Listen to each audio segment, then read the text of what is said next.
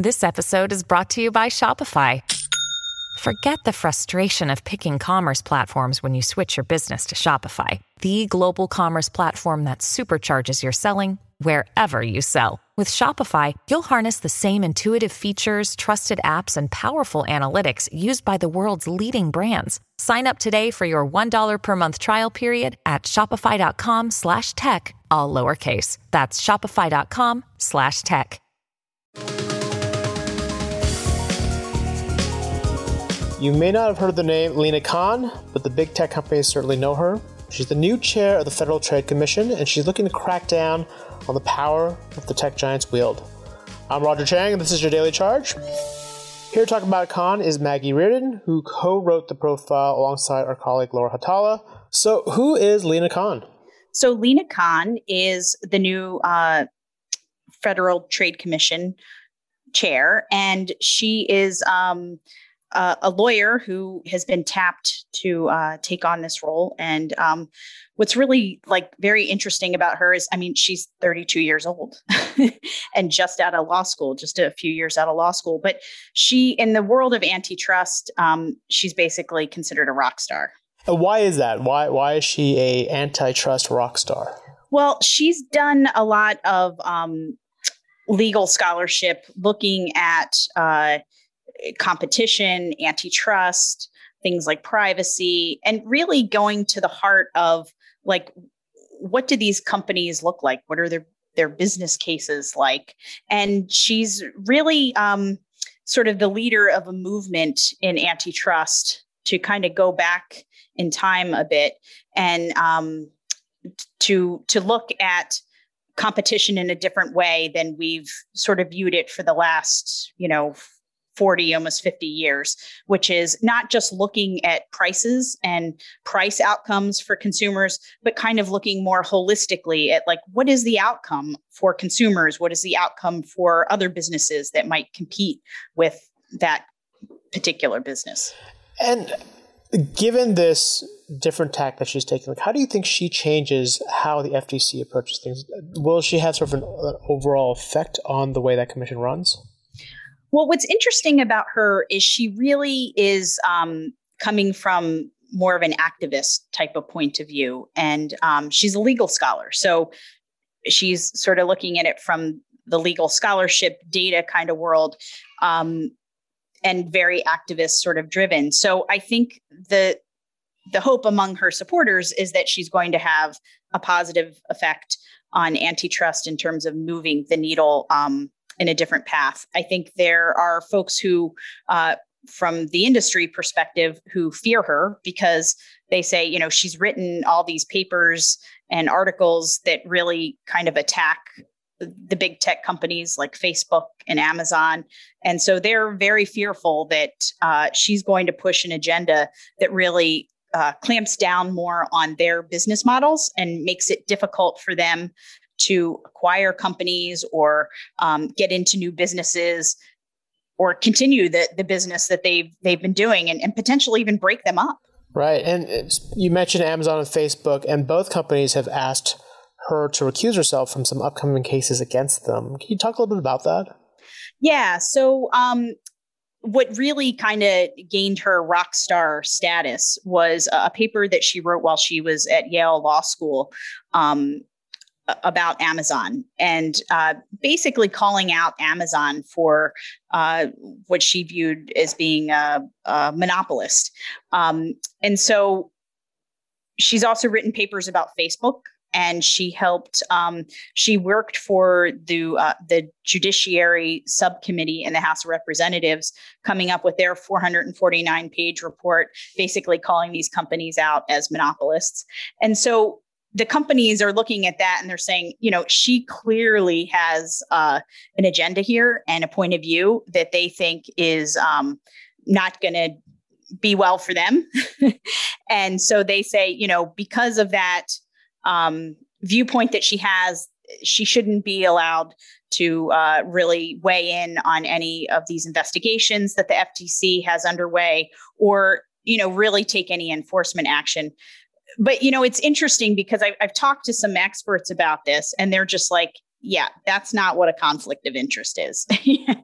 Yeah. Yeah, I was going to ask, that was the natural follow-up, is like, how unusual and how realistic is that request?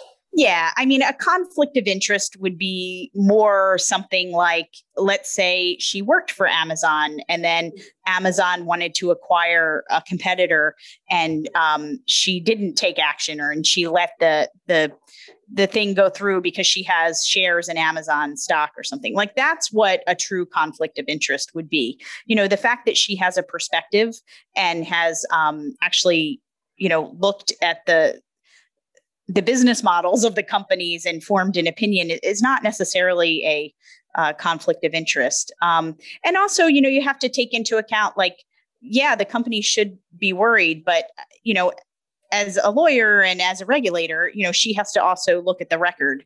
And that's what the enforcement action should be based upon. And that's what all the regulators do. Right. And just for our listeners' benefit, just quickly, I don't know if you could recap, what are the various cases going on against Amazon and Facebook? What are the FTC going after these companies for? So there are investigations and cases against the companies for what they consider, monopolistic behavior. So, for example, with Facebook, the case is really sort of about that, the company is so big and, consumers really don't have another option when it comes to going to another social media platform. So the FTC has been, investigating them and has, is trying to build a case on them against that.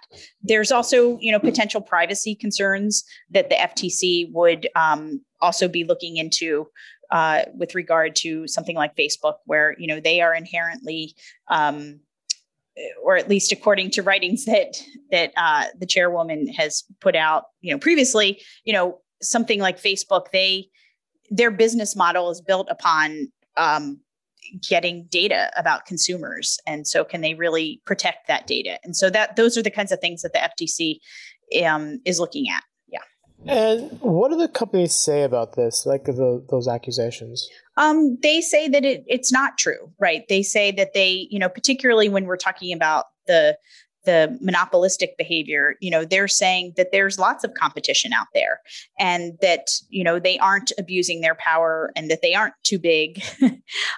So, they say that this, and, they've been working, it's interesting because it's not just the FTC that's looking at this, right? The DOJ is looking at this. Congress is looking at this. There are, 6 bills that are working their way through Congress that could be passed that would really change the antitrust landscape. And so everybody's sort of looking at this, and the companies know that, and they know that there's an appetite to do something. And so, for example, Facebook is really trying to work with Congress to basically shape the legislation and lobby for that. So, they know something is coming, but they, in general, their stance is like, we're not the bad guys here. Our services are free. Consumers benefit from them. In the case of Amazon, they generally get, lower prices. With Facebook is free. They're saying that if you get too heavy-handed on the regulation, that those benefits are going to go away for consumers. Okay. And, we talked a lot about Amazon and Facebook, but it's not just those two, right? Google and Apple are also in the sights of both the FTC and other regulators. Yes. And in fact, those companies were specifically named in the 449-page report that the Judiciary Subcommittee in the House had put out in the fall. And so, so they're targets of all of this as well. Talk a little bit about Khan's background. I mean, where did she come from, and how did she get to the position that she holds now? Yeah. So, everybody who we have talked to who has known her is like, she's just a rock star in terms of a person who's just very, very capable and does things really well. So she was a star, even in college. She then went to a think tank in Washington the New America Foundation, and she started working and writing articles for the Open Markets program at New America, and that's where she really started to research and concentrate on like the America's political economy and the evolution of antitrust law. And so she looked at things like the food industry first, and then she sort of, focused in on tech. And then she went to law school and she went to Yale. And in 2017, she wrote this paper that basically was a takedown of sort of how we currently view antitrust. And that was sort of that explanation I gave a little earlier about like that prices are the only thing you need to worry about when you think about antitrust. And her view was like, no, we need to think about other harms that could happen to consumers. And so that really kind of launched her as this sort of rock star in antitrust in this progressive movement. And, she was very well known in those circles. And you had people like Senator Elizabeth Warren, who was one of the Democrats vying for the presidential nomination, who really took up this idea of like, maybe we need to break up these big tech companies. And that really sort of fueled, again, her rock star status. And then she went from there, she sort of simultaneously, or she went to the FTC and worked for one of the commissioners there. And then she went to the House Judiciary Committee to help them. And she became a professor of law at Columbia and continued publishing on these issues and doing some legal research. And then we had the election of President Joe Biden, and, a big progressive movement within the Democratic Party. And that's kind of how she was sort of in the right place at the right time, I guess you'd say, for this position. Got it. And just going forward and looking at the makeup of the FTC commissioners, curious how effective you think she'll be in the coming months and years. Well, a lot of people have applauded the fact that she was named to this position, right? Because this is, as I kind of described before, it's a little unusual because a lot of times you get regulators who, people in government for a long time have tended to sort of float between the industry that they regulate and government. And so we've seen a lot of that happening. And she hasn't really had that past at all. She's been more of an activist. So that's one sort of like makes her a bit unusual. But she,